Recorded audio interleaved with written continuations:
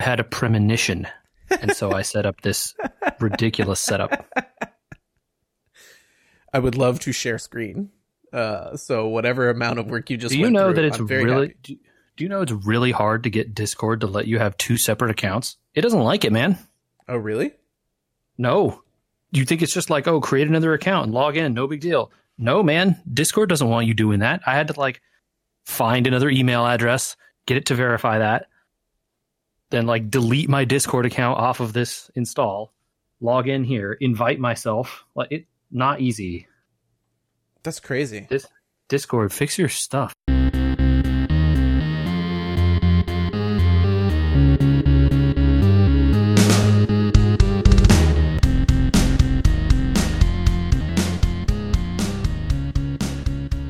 You know, it's not easy setting this stuff up. I applaud you and your new setup there, sir, because just trying to get it so that like I can record my screen while we do the podcast is annoying, so that I don't show off a whole bunch of stuff and get good footage and get good sound and all that sort of stuff. It takes like time. So you just, you know, anyway, hello, welcome to episode 293. The lead-in production moment there, and possibly beforehand. I don't know what it was recording. I just hit it, you know? Hi, JJ. Hello, Andrew. How's it going? It's good. I am off the now stressful 395 highway, not freeway, highway? I think it's a freeway. It's a 2-lane freeway, but you know, yeah. I guess maybe that makes it a highway. Anyway, whatever. Did you know? So, for those Californians in the know, the 395 used to be one of the very typical 2 lanes, right? Like you could pass, you could do all sorts of stuff. JJ? There are some parts of it that have 2 lanes on each side now. Yeah. And because they did that, they have now changed many portions of it to no passing at all. Well, you just mean no passing except in the 2 lanes that you are provided. Right. But many of the lanes are not 2 lane. It's just single lane on each side, right? And they put up a bunch of cones in the middle now, so you literally can't. Oh wow, cones, huh? That's crazy. Yeah, I mean they really don't want people passing for like a good 7-mile stretch in the middle of it. I mean, you're going like 400 miles. How is 7 miles a big problem? Well, when you're stuck behind a truck going for 35 for 7 miles, it's rough. Yeah. I don't know. You know, that's in the mountains. You kind of get what you get, man. Like, you know, you're not gonna, especially like through the parts of 395 that are probably still 1 lane, are either in the middle of nowhere, in which case it will eventually be 2 lanes. Yeah. Or it is deep in the mountains where there's kind of only space on that cliff for 2 lanes. You know, good perspective. I was stressed about it. I was like kind of freaking out. I was going to complain, but good perspective. You know, 7 miles out of 250 wasn't that much. I've done that drive many times, albeit mostly as a passenger. It is a long drive through nothing. Yeah. All right, I've got a bone to pick with you. Me? Yes, as you'll notice, Michael's not here, which means you guys can't gang up on me. Okay. I'm worried what this means. I'm firing back on my Disney complaints. Wherein you said this might be more fair, this new system. We were talking last week, just to reiterate to people maybe that it's not reiterating if they weren't here, to edify people that weren't here, about my experience at the Disney recently and the new to be clear, he means Disneyland in Southern California. Correct. Not Florida. Yes. And their new system called Genie Plus, which is like a improved, I guess, fast pass system. Basically pay to get to the front of the line system. JJ, your argument last week, if I distill it correctly, is this is more egalitarian because people can not have to be in the know about what to do. They just pay and the system tells them what to do. Am I incorrect in that? It is more egalitarian than the multiple different levels of fast pass access that existed before. Okay. Whereas, like, you know, if you stayed at a hotel, you got different levels of fast pass access to like normal people versus if you just went and got the ticket, it was one thing versus, and all that stuff was different every time. Yeah.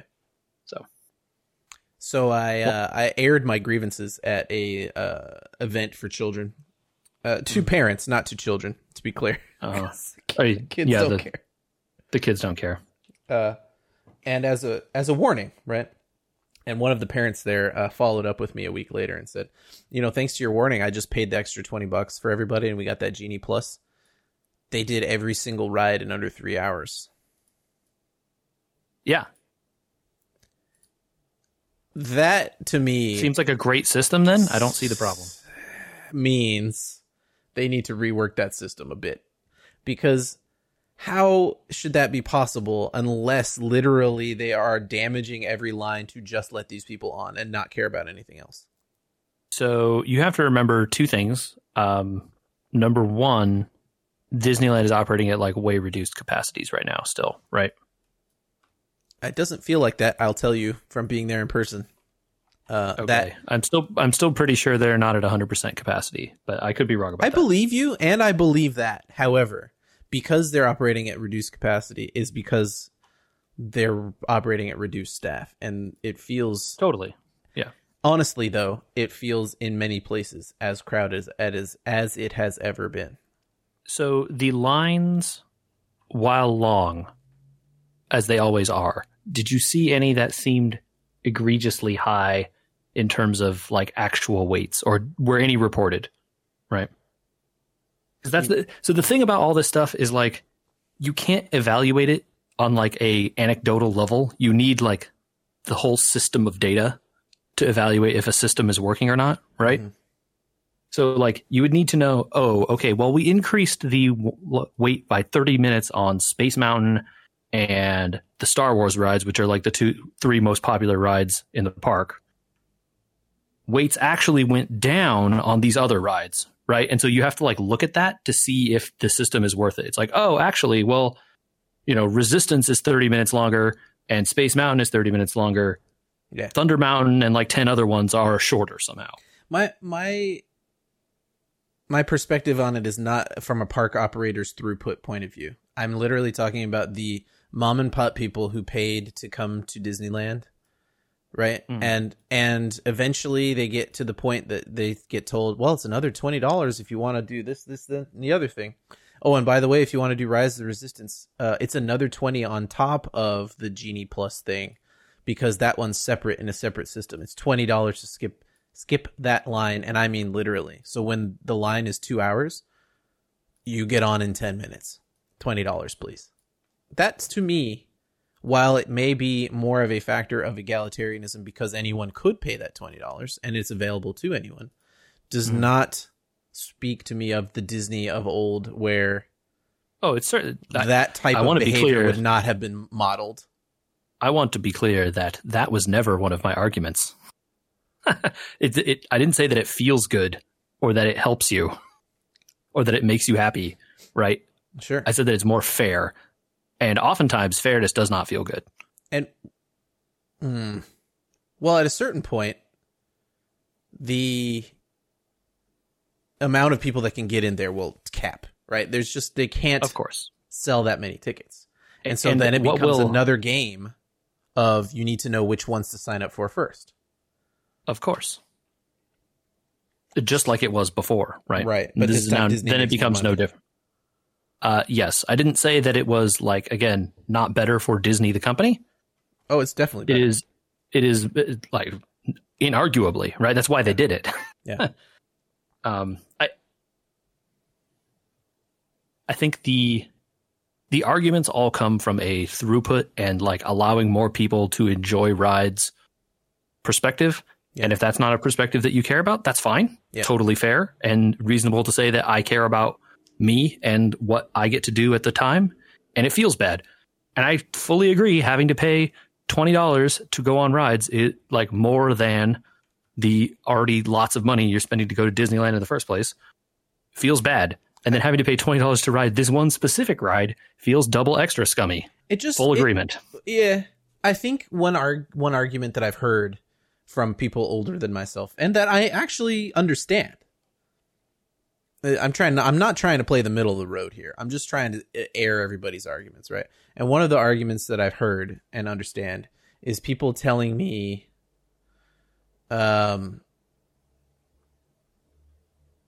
it's like bringing back e-tickets in a way. Totally.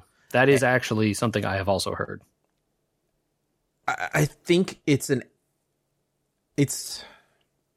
don't want to call it analogous because it's not. Analogous would mean equivalent, and I don't think it's equivalent. In my opinion, an e-ticket didn't come with only you couldn't buy a book of only e-tickets, right? You had to buy the book of everything else, and that True, yeah. Yeah. So if you're too young to know what I'm talking about, go look up Disneyland e-ticket, and you'll see a picture of the book, and you'll see how it all kind of used to work. With every ride used to cost a ticket system, kind of like a carnival, and that was the way they managed lines before. And I want to say that that system was bad, and it didn't do a good job because people did exactly what you're about to say. They would just buy the ticket book, throw away all the tickets, and keep the E's. Yep. And because all they wanted to do was ride the Matterhorn or Space Mountain or whatever. Right. And that, or I don't know if Space Mountain was even there. You get my point. Yeah. But like those were the rides that people wanted to go on. Yeah. And the system didn't do a good job of getting people onto the other rides and created horrible lines on the E-rides. Mm-hmm. And so, then theory and all this stuff comes in, and like the Fast Pass idea was an attempt to mitigate the crazy length of lines that existed. And you and I are old enough to remember before the Fast Pass, right? Yeah. Like you would go to Disneyland and be like, okay, we're going to go on like 2 good rides and then kind of whatever else we can fit in. Sure. Because you're going to be in line at the Matterhorn or Space Mountain for 2.5 hours or 3 hours or 5 hours or whatever, depending on what day, right? Well, so and then all on top of all of this, Disneyland in general, and all the Disney parks, I think this is true, have been increasing attendance since when they instituted all of these plans. And never stopping. Right? And never stopping. That's the other problem. Like, oh, well, like you're saying now, oh, attendance is so crazy. Like it seems like it's, not even full staff and it seems just as busy as ever. Right. Yeah, because Disney is just letting more people in than they did in the past. They also, have to because the ticket price. They want to keep the ticket price in a certain range, and that requires increased ticket cost. And Andrew, Disney makes billions of dollars. They don't have to. No, JJ, but they JJ, are and will. What is turning into my number one refrain in this podcast? Corporations are not your friend. Exactly. So they don't have to do that, right? But they want to make more money, and so they're not your friend. They have to get your money. Not. Exactly. Yes. It's one step short, I think, and I had this revelation actually this weekend, and this is why. They're one step short of just charging $100 more. Because they're going to get there. They're trying to opt you into buying $100 more worth of a ticket, right? There's like, hey, what we really want to give you as an experience is this experience, but we can't afford to give it to you, so you have to pay extra for it. And if someone had told me in advance... Pro tip, here is... Oh, go ahead. I'll finish the story. Just going to say, if someone had told me in advance, this is the experience you will get by increasing your ticket cost 10%, right? $20 is 10% of a ticket cost, roughly.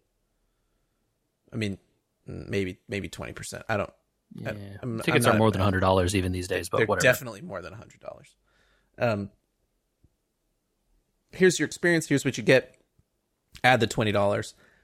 That's fine. I was not informed of this perspective of what you would get, and that's on me and not researching and all that sort of thing.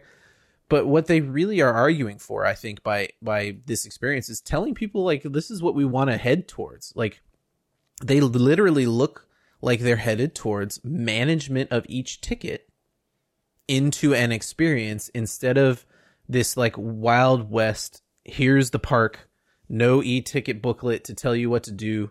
Just go on Indiana Jones the minute you get there and then hit rides, like this that is what they want because they can then manage the lines by saying, your Genie app is telling you, hey man, the line on Indiana Jones is like 4 hours, my man. Yeah. What if you went and did Splash Mountain right now? There's a 2-minute wait. Well, so I had the realization that this is what they're headed for when I was skiing, or not skiing, I snowboard, but I was at the mountain this weekend, right? and I bought a ticket, and I went down this one chair, the runs around this one chair too many times, and the ticket eventually was like, "No, you got to go to a different lift." Oh, wow. I haven't been in a few years. That's interesting. Yeah. The ticket just like wouldn't let you through the gate. It's like, I've been down this run too many times to get to this chairlift too many times. I'm overcrowding this. You need to go to a different lift. So I had to go back over to a different chair. As soon as I get to that chair, it works just fine for the rest of the, you know. And then you could probably have done that once and then gone back to the other one and it would have been fine with it too. And so how I had that realization, I was like, this is exactly what Disney wants. They want to be able to scan everyone hitting a ride and just be like, all right, this person just waited 2 hours at X ride. Now when they go to this ride, you know what I mean? It's like a... That's 100% the goal, Andrew. And you just said, you know, how they're trying to opt you into more money. As the lines get worse and the like, even the Genie lines start filling up or whatever, going to be more of those $20 skip the line rides. Mm-hmm. Absolutely. Eventually it'll be, you know, hey, you want to skip the Indiana Jones line? Yeah. $20, man. Yeah. So, you know, the system is more fair in that it lets you pay your way out of it. Now, is that good? No. But it is equal in that the same system applies to everyone. Right. Whereas before, right, people that stayed at hotels had a different level of a system than me, the person just showing up on the day of, right? Yeah. And that is unequal by design. This is equal by design, but worse. So, I fully understand where you're coming from. And I'm not here to say I'm defending Disney's move. No, I know. I the thing that's actually crazy, you should go. I called out this video from Defunct Land's YouTube channel about the history of fast passes. Mm-hmm. You think it's bad here? The system in Disney World was insane. Just like fast passes were booked 60 days in advance for every ride. That's amazing. Like you get there the day of, there just aren't fast passes for anything in the park. Yeah. And it's just a crazy system. And so they are replacing all of that with this, which is better because it doesn't involve booking 60 days in advance and having all this insane stuff. So anyway, it's a weird subject for sure. Well, I did some skiing. I snowboard, but skiing is what people call it. JJ, we're getting old. My body was not happy after, but it was fun. Mm-hmm. It was really fun. And I was managed to get in front of the TV one night. Did I tell you about the movie? I have now watched it twice because I love it so much. It was my late night fireplace hot chocolate movie. The Battered Bastards of Baseball. Did I tell you about this movie?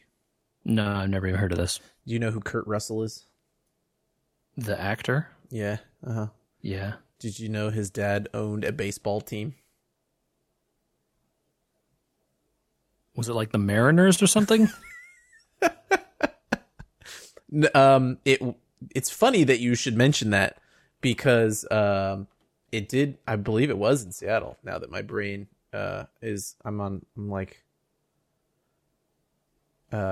no, it was in Portland. Portland is my brain. I had to think back through that one. So there was some like kind of minor league. It's the Portland Mavericks is the baseball team. He managed the only independent baseball team in the country in the 1970s. Interesting. Yeah, he was an actor too, Bing Russell. But he and Kurt loved baseball, and like Kurt Russell was at the level of being a professional baseball player before he decided to go be an actor. Huh. And I did not know. Yeah, so it's a cool little story. So I'm just shouting it out. It was a cool little story about how Kurt Russell's dad took on the entirety of the MLB,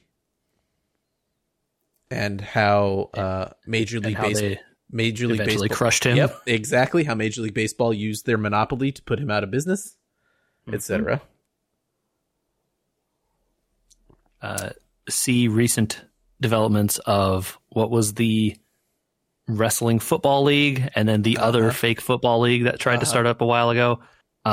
See the same story with those and the NFL. I would put this as a much more heartwarming story about a bunch of people. There's no movie being made about those ones because the story's probably bad. If you just look at a poster, like go to just type in "Battered Bastards of Baseball" on whatever search engine you want to use, and go to an image search and look at the cleanliness of these people and how they don't fit the MLB mold. Let's say some very 1970s going on in some of these pictures. Yeah. It's some pretty good stories in there about what happened to a lot of these guys after they stopped playing baseball, how they beat basically most minor league teams, that kind of thing. Very good story. Streaming videos. We got to talk about some stuff here, bud. Okay. Because I think you and I had a very similar experience recently. They released that movie, The Matrix 4. Matrix Resurrections, yes. Mm-hmm. And my immediate reaction to that was, I should really rewatch those Matrix movies. Did you have the same reaction? Yep. Yeah. But I knew the difference being I started watching them before The Matrix 4 came out because I knew it was coming out and was anticipating it. You knew. But yes, I did rewatch all 3 of the previous Matrix movies before watching the 4th one. I have to say, I'm glad so far that I did. I have not watched Matrix 4, so people don't tune out. There's no spoilers for Matrix Resurrections here. For people listening to this podcast, I believe on the day it comes out, there are only a few days left if you want to stream it on HBO Max. I think it goes away on the 22nd of January. This will be out on Wednesday the 19th, so you have at least 2 days to stream it. If you have not gotten an HBO account, I can't tell you whether or not it's worth getting an HBO account to watch Matrix Resurrections. Maybe don't do that. But there are other good movies on there and good shows to watch. I can say that all those more than just Matrix. Yeah, the 3 Matrix movies are on there, and those MonsterVerse movies that I suggested you watch. That Gareth Edwards one. That's true. You did suggest that. Just that one. Don't watch the others if you're not into kaiju. But that first one's a good movie. Matrix 1 through 3. Mm-hmm. I thought I was gonna.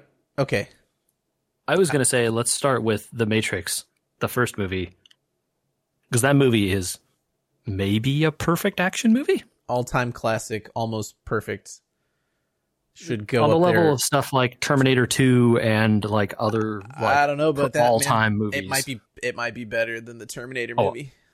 I like it better than Terminator 2, but yeah, I'm specifically saying Terminator 2, not Terminator 1. But maybe not everyone shares that opinion. I do though. If I'm with you, it's like maybe one of my favorite movies ever. I forgot that it isn't just one of my favorite movies ever, but it is a movie that I would defend as one of the greatest movies ever. It's like that one and Fury Road, are my top evers. Whew, you bringing out the big guns, dude! It's so good. And so when inevitably any discussion goes on, they made more Matrix movies, right? People are like, they're so bad compared to the first one. Well, yeah. It's like comparing yourself to literally the peak of the craft. You can't always achieve that, right? The problem is a little bit that the lessons in the first one were not the lessons in the second and third one. Yeah, totally. Right? Like the lessons in filmmaking that I see learned in the first one is not, and the CG does not help this. The lessons that you learn in the later ones, right? Like, yeah, and actually, like the CG in the first one kind of holds up because there was hardly any of it. Yeah, it was not a lot, right? And then you get to the second and third ones, and they're like, the second one's egregiously bad. The second one is very bad. Yeah. The third one is less, but it's still bad. And you're like, man, just because you can, you don't have to. Right. I think the second and third ones suffer, and we're starting with the bad here because you started with the first one. The third one suffers from. The third one's the one with the twins, right? Or is that the second one? No, that's the second one. Okay, so the second one suffers more. The than big freeway car chase. Yeah, that's the second one. The car chase on the freeway is specifically what I was going to call out about the lessons not learned.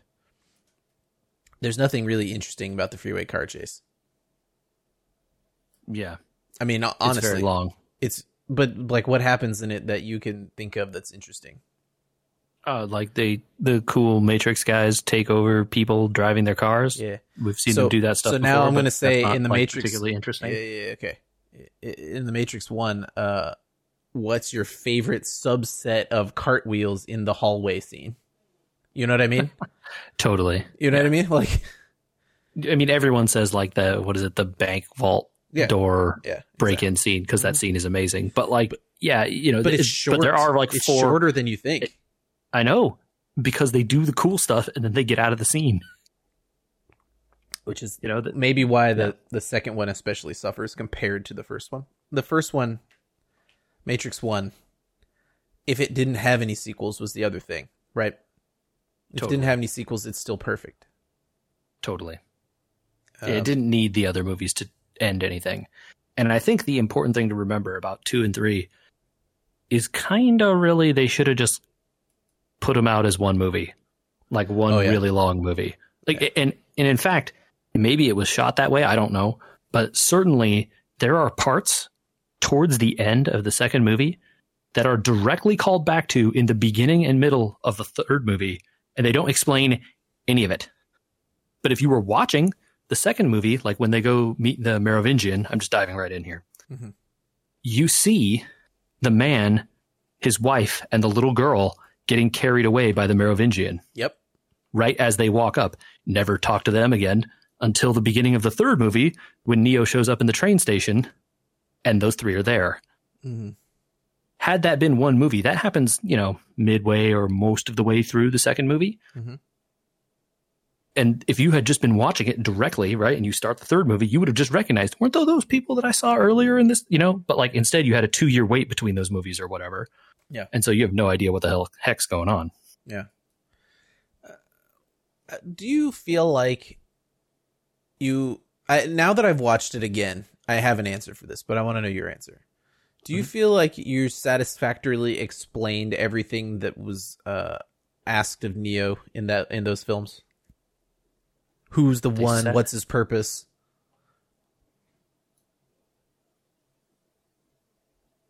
Gosh, it's so hard to answer that because I know so much more. Okay. Than the films. You have to assume that no one's seen 4 answering this question. So I'm trying to ignore 4 as much as I can in answering these questions because that would be unfair. But I don't think really anything that happens in 4 really changes the answer to this. Sure. But the issue is there is like more information about these outside of the movies, right? Like they've given lots of talks. There have been discussions. There have been video games, which are canon. Yeah. And the Animatrix, right? And the Animatrix as well. Yeah. So I think the thing that so I think you get an answer to that question. Mm-hmm. And it is a perfectly reasonable and understandable answer if you are listening carefully when the architect talks. And if you're not, you don't.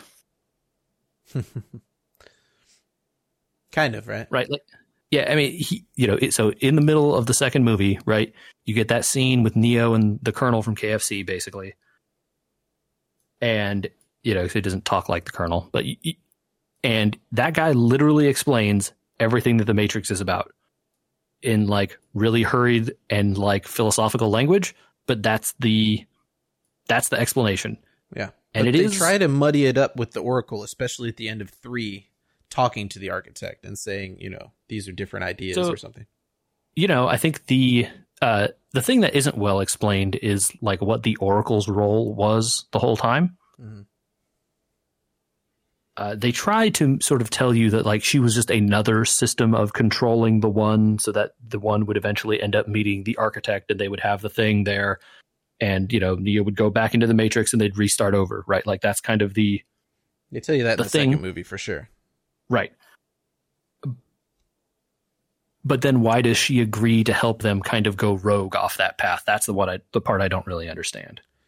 Well, you have the Agent Smith thing, and then you have to decide whether the Agent Smith thing is part of the Matrix or not. Right? Yeah. I mean, I think I think they want you to believe that it's something that hasn't happened before and is therefore something the system doesn't know what to do about. Right. But, you know, hard to know. since they don't really sufficiently answer a lot of those questions, which is, again, you don't want every answer to every question in every movie, right? That's not fun. This is literally why I asked that of you, is because I was going to say, without having seen 4, I kind of, in the middle of 3, had wished they weren't continuing to try to tell you exactly what was happening. Yeah. While watching it and saying, if all the characters just started acting like things were off the rails, maybe we'd get what we needed out of this, instead of the Oracle and the Architect and everybody else explaining exactly how it's all going to work out and how, you know what I mean? Like, how'd you get to the train station? What's the train station? That train station part alone is kind of, the whole like the little bit too Merovingian and his own little like side deals and all that stuff is like very poorly explained and not really well integrated into the rest of the plot. Well, because you have the Oracle and the Architect telling you that it's all part of the program. So then the Merovingian's part of the program or not part of the program. It gets like, if you try to answer too many questions, it gets somewhat confusing. I think the important thing to remember is that the Matrix is a like construct world place inhabited by a bunch of AIs. Oh yeah. And maybe not all of them are playing the same game or are on the same page. Oh, very clearly. Right. And so like the Merovingian kind of doing his own thing.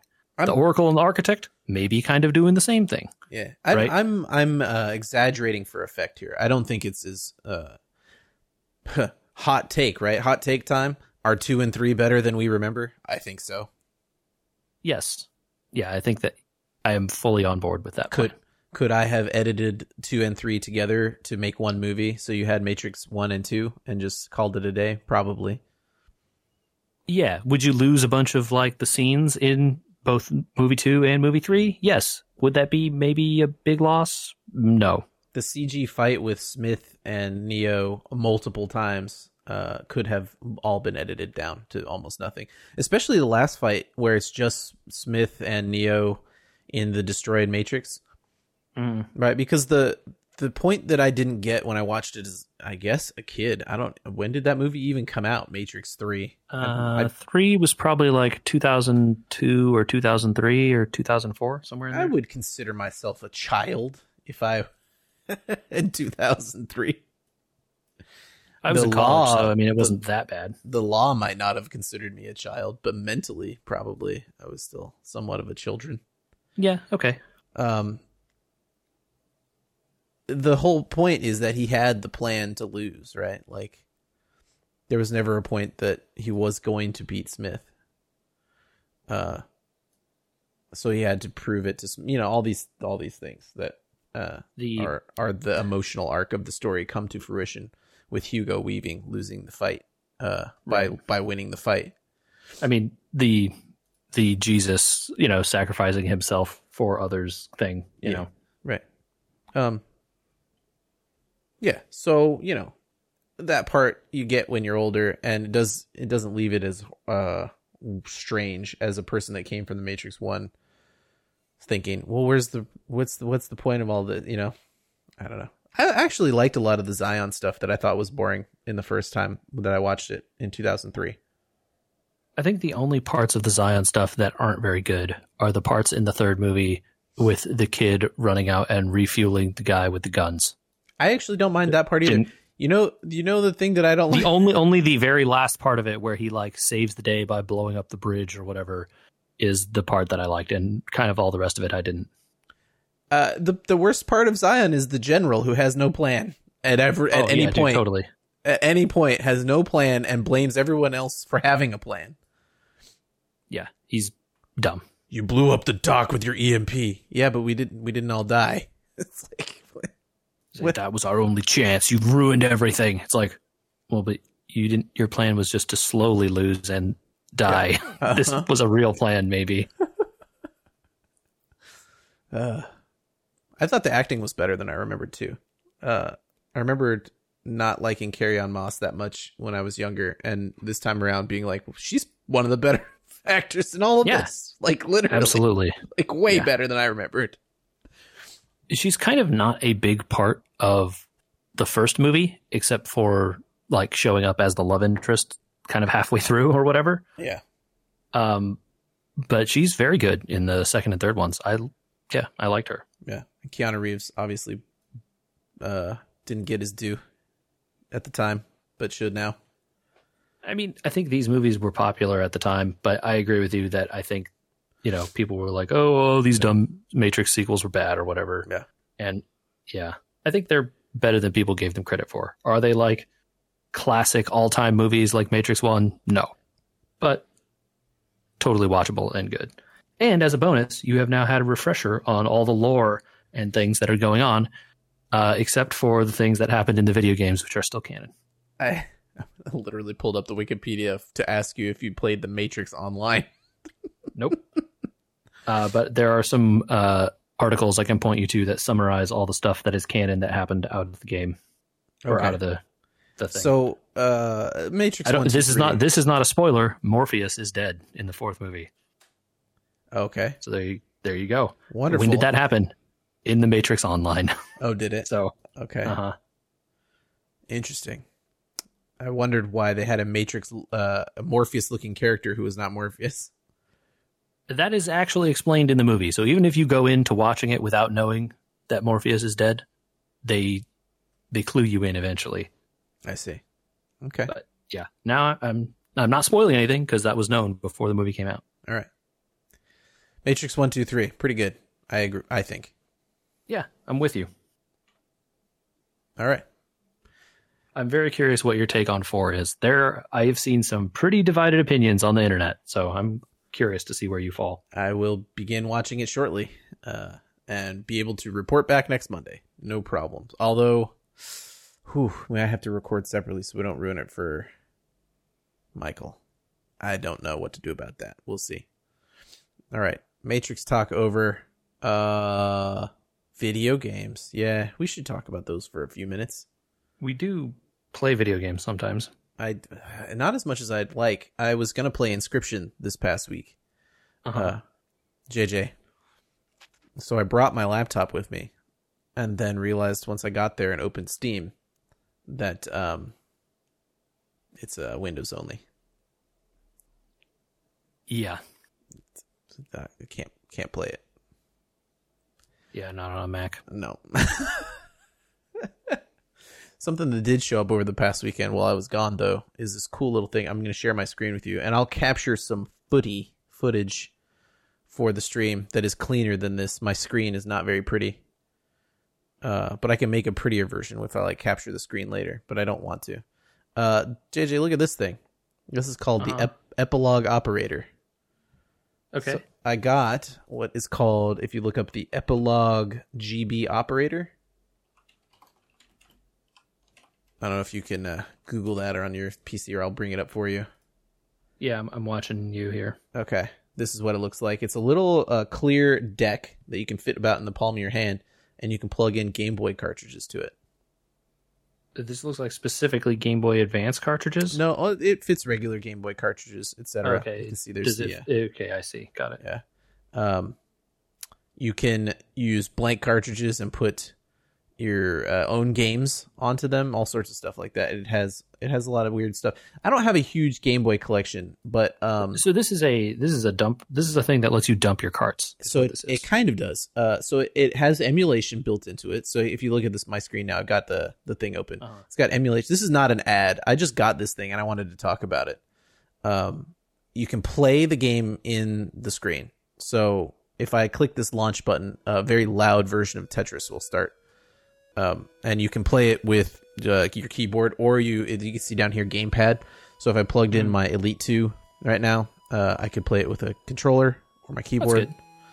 And it just plays in this window right on the screen. You can make it full screen if you want to, or whatever. And it uses GB something. It's like a well-known emulator built into it. Okay. That they licensed. Cool. If you go to this data tab, you can download the game and rip a ROM to your computer. From the cart. From the cart. What this means. Yeah. Yep, it dumps the cart to your computer. In other games, you can upload if it's not a read-only cartridge. You can download your save files. And you can upload save files That's very cool. Yeah. So it can kind of pick apart your cart. The cool thing on here, too, is if you buy carts online, it says official cartridge or not. Oh, yeah. So it knows like whether it has like the copy protection and all the little it can like... detect fakes. Uh-huh. That's cool. Which I thought was cool. I got this because I also bought one of those analog pockets. This is an Epilogue, and that's an analog. And I was deciding whether or not I wanted to get some Game Boy carts. And I thought this would be a good addition to that platform.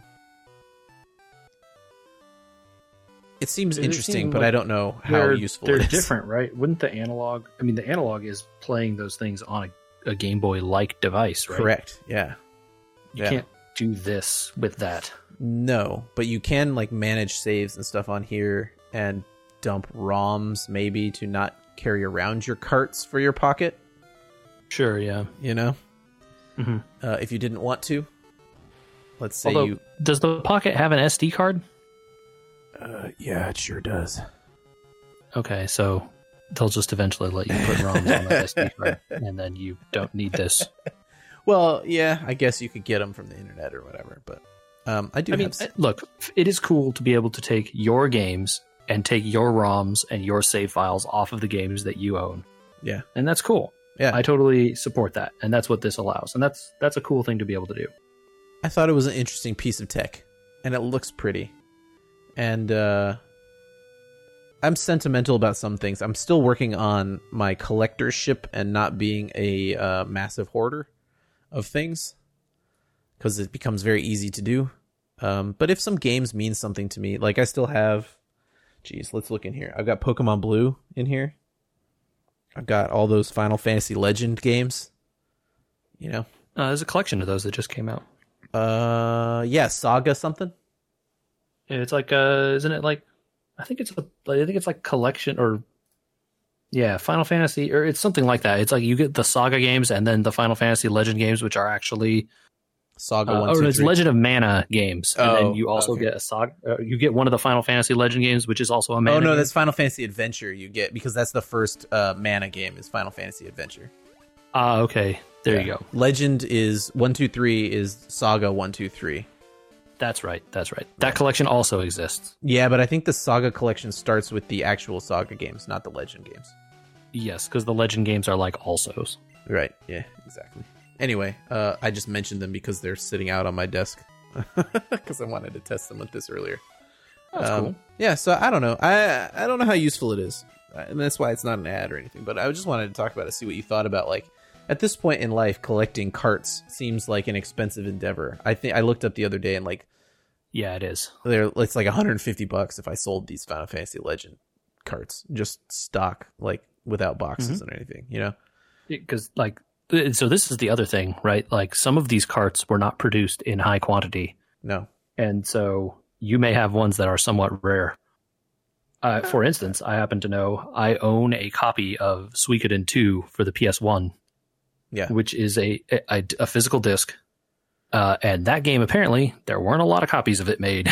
And it was worth, like, the last time I checked the price on it, the physical price, was also before it was re-released digitally on the PS3. Yeah.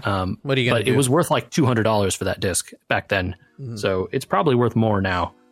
But I'm not selling it. I love that game. Right. And so that's kind of why I grabbed this, because like, well, if I'm not going to sell it, you know, I don't know.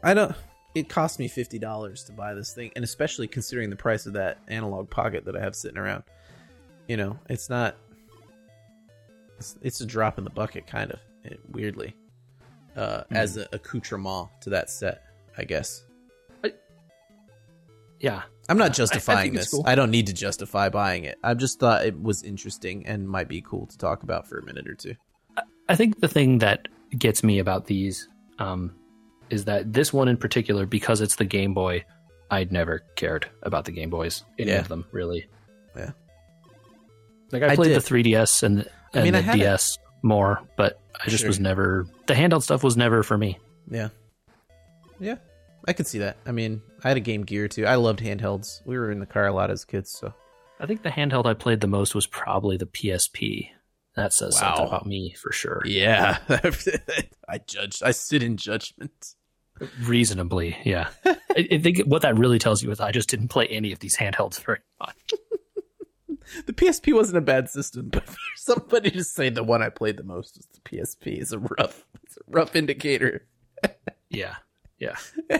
You know, you mentioned. Sorry. No, go ahead. I was saying you mentioned how rare your Suikoden 2 copy is, and I ran into something that I found that was rare in my collection, not of video games, although it's going to lead us into a video game in a second.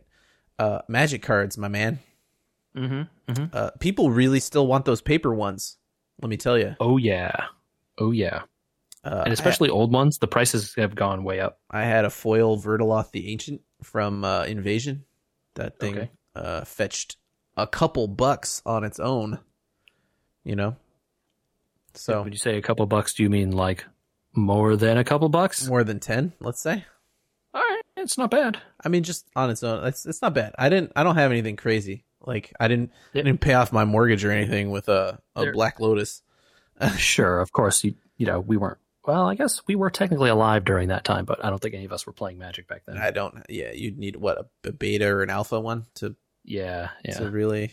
Anyway, I found. Anyway, the old stuff is still valuable because there are formats that still get good amounts of play and have need for generally just a lot of random weird cards. Yeah. Well, I had a pretty deep nostalgia hit when I found a treasure trove of old cards, and by treasure trove I mean most of it went in the garbage. And I pulled out the ones that Card Kingdom said they wanted, and I sent them in for them to buy. Yeah. That's the smart play. Because 99.9% of those are worth no dollars. No. I got a pretty deep nostalgia hit holding on to those things, though, my man. And I really wanted to play Magic right away when I found them. I was like, I just want to go back to the day where I could call somebody and be like, let's play some Magic tomorrow. Oh, okay, cool. Bring your cards, you know? Yeah. And I think that's a good day. That's a big thing to remember about nostalgia. It's not about the item, but about the time, you know? Mm-hmm. So for the last few minutes of our podcast today, I would love if we could have a nostalgia moment together where you get me back into Magic. I tried Magic Arena when you started it. Yeah, long ago. It was over 2 years ago, probably now. The Magic Arena's been out, right? Oh, probably longer than that. And I fell off of it pretty quickly. But I'm willing to give it another shot. But you got to walk me through this because I am lost in the woods a little bit here. Okay. And I found some new formats and all sorts of stuff. So what I'd love to do is pull up Arena, and people in the podcast, just FYI, YouTube has visuals nowadays. I record them. So you could go on the YouTube and watch what the heck we're doing. Although we'll try, you know what I mean? We'll try. Yeah, we'll talk about it for sure. Yeah. I'm going to hope I turned the volume down enough on this. If not, we may have to edit it on the fly here. I double clicked this thing. It doesn't run very well, this Magic Arena, I have to say. Yeah, huh. Kind of getting into a theme here. What do you mean? Oh, this game is, there's problems. I see. Oh. Because earlier when I tried to quit the game, it crashed on me. Okay, that's pretty funny, actually. Yeah, after spending 15 minutes trying to log in and all that sort of stuff, it all crashed on me. Can you see my screen? Yeah. Awesome. So this is where I was left at when I logged in. I ended up with a lot of packs. I don't know what for. Because you get some packs for free when you do stuff. I see. Okay. They've given packs for free out to people over time. In fact, actually, if you want to, I can go get you a bunch more right now. If how do I go do to the that? store and enter some codes. Oh. Live, huh? I think. I don't know how many of these are going to work. So in the redeem code in the top right, you're going to try, let's start with play M21. Ooh. All right, Okay. so a lot of these are probably going to work. Shoot, what's the next set? Let's see. Play Zendikar. Zend. Yeah, Zendikar or Zendikar? Zen. I think it's Zendi. Here, hold on 1 second. I'm gonna look up something. Well, yeah, that worked. DI. Cool. So, yeah, okay, getting packs is a thing.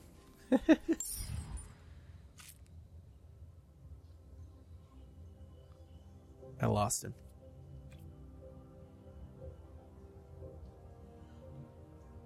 One sec. I almost found him.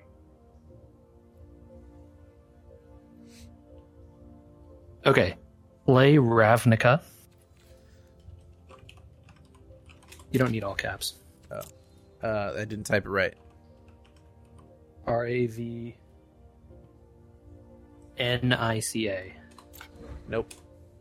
Ooh, okay. Maybe that one has expired. Play Innistrad? No.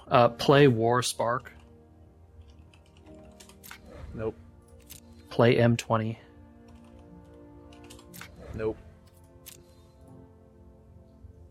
All right. Play Ikoria. I'm going forward here in time. Ikoria.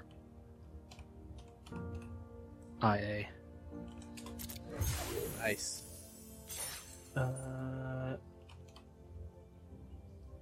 Try Kaladesh. Cal. Kaladesh, I think. Nice. Play Kaldheim. Oh boy. Kaldheim. Okay. Play Strixhaven. Strixhaven. Cool. Yep. We're getting all these codes, folks. We could cut you part too of at this. home can enter these codes if you play Magic Arena and get free packs. Play D&D. Nice. Play Mid. Well, that's a weird one. And, yep, that's Midnight Hunt. And then play Vow. Oh, Vow is the newest one. Vow is the newest one. And that is all of them that are available. All right. And so that's like 3 packs of every set, basically. Cool. There's a lot of packs in here. I don't know that we need to open them all now.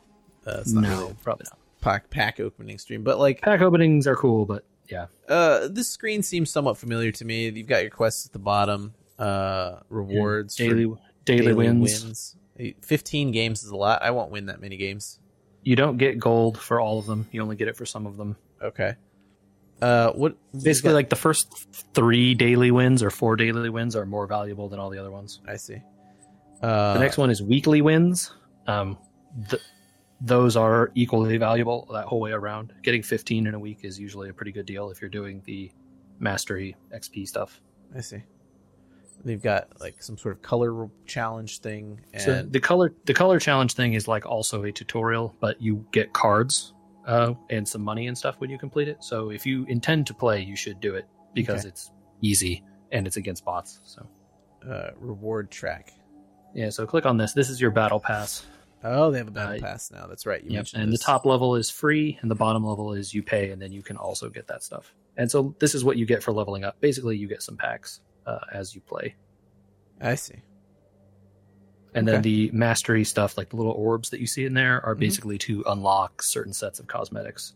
Oh, I see. If you want to see what those are, well, the packs are not cosmetics. Right. But and the money. And the card gems. styles now, and they change the way the cards look. Card styles are all, basically just cosmetic stuff. I noticed they still have not added a friends profile thing. I can't add you. They have. They have? You can. But yes, there is a friends thing. You can add me as a friend. I'm not going to do it on stream. I'm just... No. Okay. I hadn't seen it. It is there, yes. Yeah, that is new from the last time you played, for sure. There's also a profile if you click on that. The profile tab up at the top. Okay, hold on. Profile at the top. Got it. Oh, look. There's my profile. These are your rankings. Oh, shoot. I forgot that it shows that. It's fine. I can blur it. Edit that out, yeah. The avatar is like what your character looks like when you play against other people, so you can select that. There's emotes that you can choose now. Yeah. And there's little pets on the side of the board that you can play with, and those can be selected because there's a whole bunch of different ones of those because cosmetics, right? Right. Okay, so let's get to the point that matters here. So we talked a little bit about last week Magic, I think, and like my desire to play Commander or something. You know, I don't know what to do. I'm lost a little bit. Other than maybe going in and doing this color challenge, I don't want to play and lose all the time to people that are tryhards like in Hearthstone. So what is the mode for me? I just want to go in and futz around and play with cards. So there isn't a mode for you, sadly. Oh. That is the problem with Magic as it exists.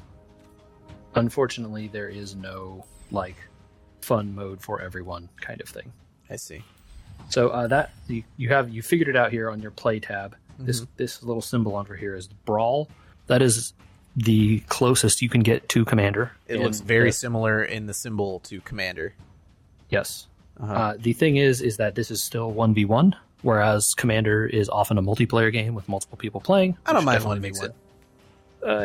Look, you mind in Commander. I see. Yeah. But, you know, it's what you get in a client that isn't programmed to allow multiplayer. Like, they've all but said, we're never doing that, so don't even ask. Oh. But the differences here are you have Standard and Historic. And for Arena, Standard is Standard. You know, the set of cards that are available in Standard is a rotating every 2 years format, right? Same as it was, you know, in the past. Sure. Similarly. Historic is the Arena's version of, like, modern or vintage or legacy, essentially. It's like all the cards they've ever put on Arena, basically. Okay. Except it's not all the cards that ever put on Arena because they banned some and blah, blah, blah. You keep saying Arena. Do you mean Brawl? No. I'm talking about Arena, the digital client that you are in right now. Oh, okay. Got it. Okay. As opposed to paper. Or online. Or Magic Online. Okay. Right. So the closest you can get to Commander is Historic Brawl. However, Historic Brawl also has cards that are legal in it that are not legal in paper Commander because they exist only in Magic Arena as digital cards. I don't think that matters to me that much. I probably won't have enough cards to play Historic. Yes, that's going to be the big problem for you. Okay. So, you know, it is one of those things where over time you could build towards a Historic deck, and if you keep playing long enough, you will eventually acquire Historic level power, you know, Historic power cards in the next 5 years, basically, just by virtue of having played a long time, right? Mm-hmm. Like, if you play a card game a long enough time and you, like, you know, keep current at it, you eventually just acquire lots of cards and eventually are just really good at old versions of the game, right? Right. I'd be good at Hearthstone if I went back. Maybe not. They pushed similar to what Magic does, they have pushed the power level in recent sets, and so, you know, you need new cards as well as old cards. But you would have good decks still because your old cards are still good. Yeah. Similarly, you know, you probably would want to start with Standard Brawl, even though it is likely less interesting than Historic Brawl overall to everyone. But, you know, it's a place where there's less likely to be... The power level of the cards is lower, right? Right, yeah. So if you're interested, you could try and make you a deck and see what kind of cards you have access to. I was going to ask about that, if you wanted to go through and see what we've got going on in the decks tab here, because a lot of them say they're invalid or they have these little lock symbols. So you have to play the color challenge to unlock those ones. Those are full decks that you'll get access to. They have like 3 rares in them total or something, but they're not bad. Sure. So go ahead and hit that big plus symbol on your screen. This is how you create a deck here. And now you'll immediately be like, what the hell are all this? But it doesn't matter because you're going to go over here and select format. Uh-huh. And you're going to want to find Brawl. Standard Brawl. Scroll down more. Yes, just regular Brawl. Yep. So here you go. So I've got all my commanders I could possibly choose from right here in front of me. Woof. That is not a lot of commanders. You know, take a look at your choices here. Unfortunately, Andrew, your card selection is not huge. No. And the rules about selecting commanders are they have to be either a planeswalker or a legendary creature. Correct. You don't have too many legendary creatures, it turns out. So, you know, do you like red-green or blue-black, I guess? It seems like...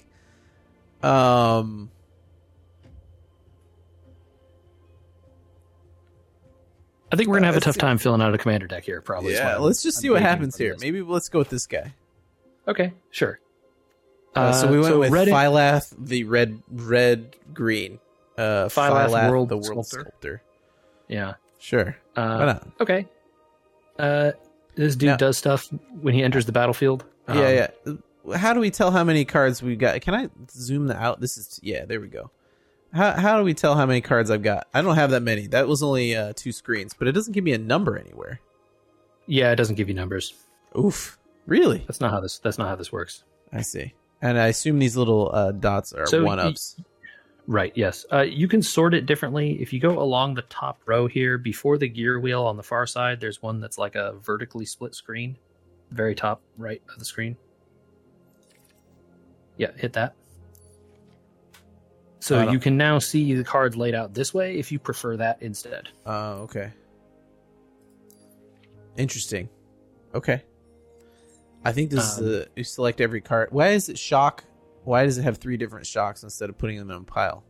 This is a great question, Andrew, because those are different printings of shock. Right? The first shock here is, they are really stupid about this, and this is absolutely one of the dumbest possible things that they do in this version of Magic. This shock and the other 2 shocks are all equivalent to each other because they're shock and they're the same card, and for like legality in paper, they would all be the same thing. But because that little set thing is different, this one's 19 and the next one's 20, and that one's the arena set. Therefore, 3 copies of shock. It's unbelievably dumb. Wow. Okay. Well, this guy improves plants, which he makes when he enters the battlefield. So you don't have to do a ton else to get him to do that. Okay. You would, ideally, to take advantage of him, you'd want to add a bunch of landfall cards, like cards that trigger when you add lands on the battlefield. Right? You totally can, and you're not going to have any. I have none. Yeah. Okay. You can trust me that there are a lot of them. I believe you. But let's see if we can even get to 60 cards here. Well, we got to put land in, so that'll help. Yes. How much land do we put in, and how do we do that? So in Brawl, it is a 60-card deck. Yep, that's your little symbol for land. Go ahead and click on that. These are all different art treatments of land. Nice. Pick your favorite, man. For a 60-card deck, you want to have like 23 or 24 lands, probably. Okay, so 12 and 12? I guess depending on how we split the colors, right? There are lots of cosmetics for lands, let me tell you. Can you do like one of every single one? You totally can do that. Oh my gosh. It will make sorting this deck into a nightmare. Please don't. I will do it right now. Okay. So then you just keep going until you hit like 10 and 10 for now. Sure. Yeah. Okay. Then you turn off the lands. I see. Yes. All right. If you click the little sets of bars next to it, you can kind of see the sorting options that you'll have next to the land button. On the left, next to the search bar. Oh. So, like, here's a lot of filters, right? If you want to see, you can click not collected and see all the cards you don't have. Yeah, and, I only want to get artifacts, or I only want commanders, or I only want instants or sorceries and stuff like that. Sure. Those are, like, some really useful filters as you're trying to build up a deck. Mm-hmm. I think for you, we don't need to worry about any of that. Let's just add 1 copy of every card you have and see if it will even fill out a deck. Because it won't let you add ones that are multiples of the same card. So,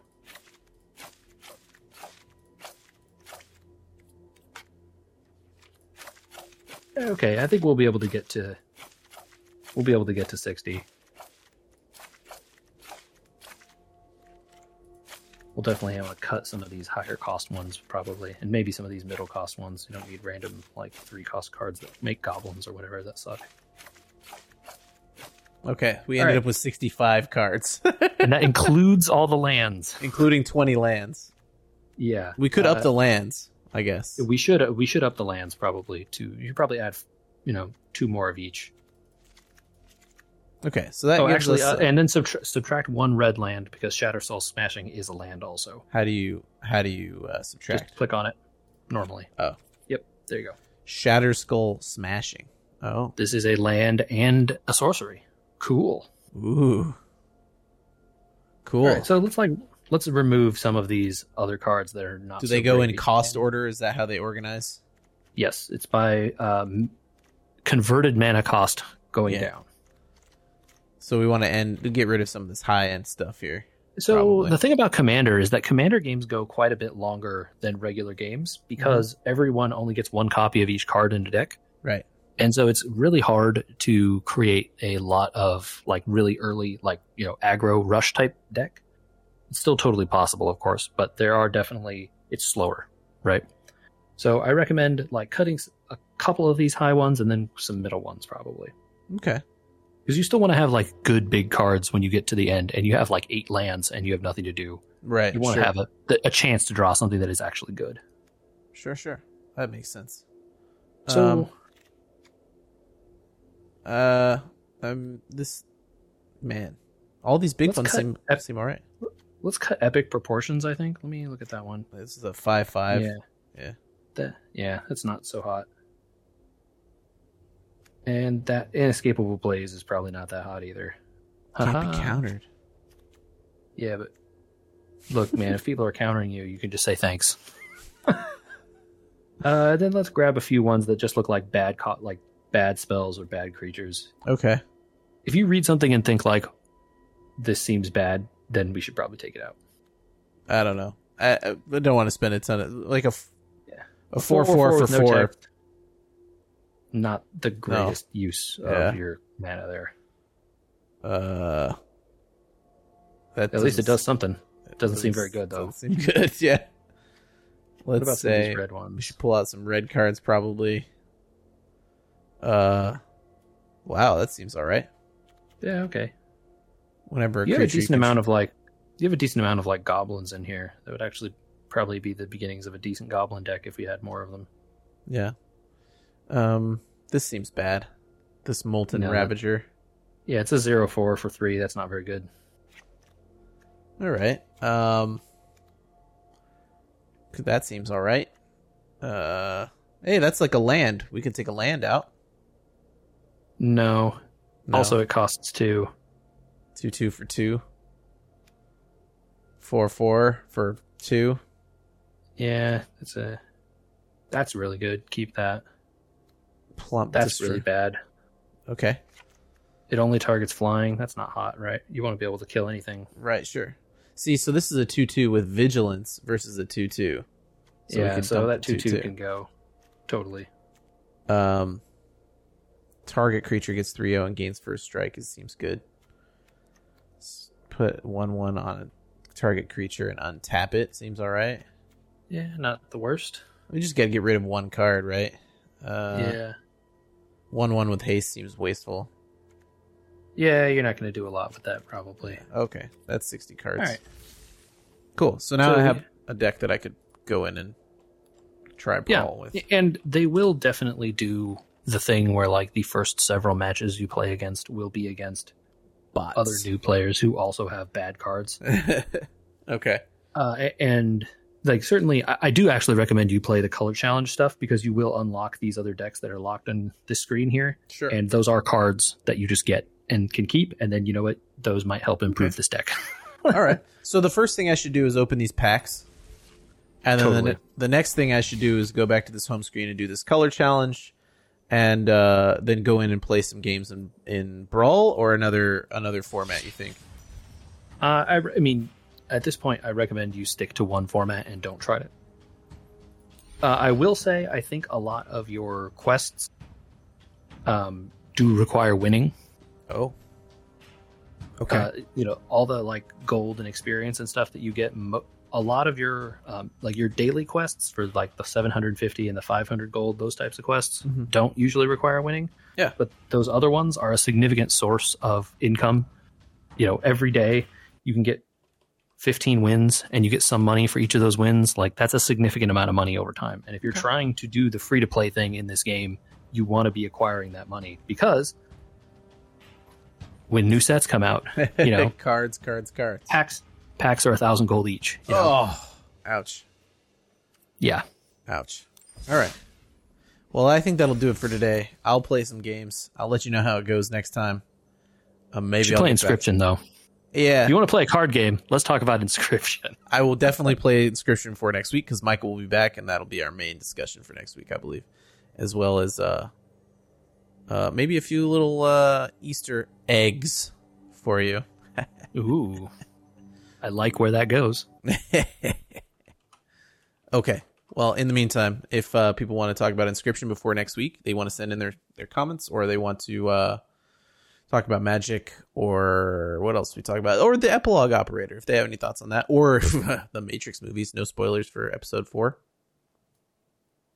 You can send all that to podcast@weweregamers.com, and we will happily listen. Also, I mean, there's still your time to get in on the egg roll, if you want to. Yes. Food rules. Current food rules proposed. No food for the gram. Don't imposter. We need comment. We're in the public comment portion. Right. And, we're willing to, take, this is the public comment period. If public does not comment, they become hard and fast rules. So get on your information for that if you have any. And you can send that again to podcast@weweregamers.com. If you want to see Andrew and I futz around in Magic here a little bit, as well as take a look at some of that cool Epilogue Operator. Did I say yeah. Right? Mm-hmm. I've got footy of that. I'm going to record a bunch, but I just can't right now because it's so loud and I can't turn it down. Well, you can go ahead and see that on our YouTube. You can find us on YouTube. Search for We Were Gamers, all one word. Follow us on there and watch that video. It'd be pretty cool. Hit that bell to get notified when the new stuff comes out. Yep. And follow this podcast on your favorite podcasting app of choice. Leave us a rating and reviews. That stuff does help. We will inscribe our opinions next week.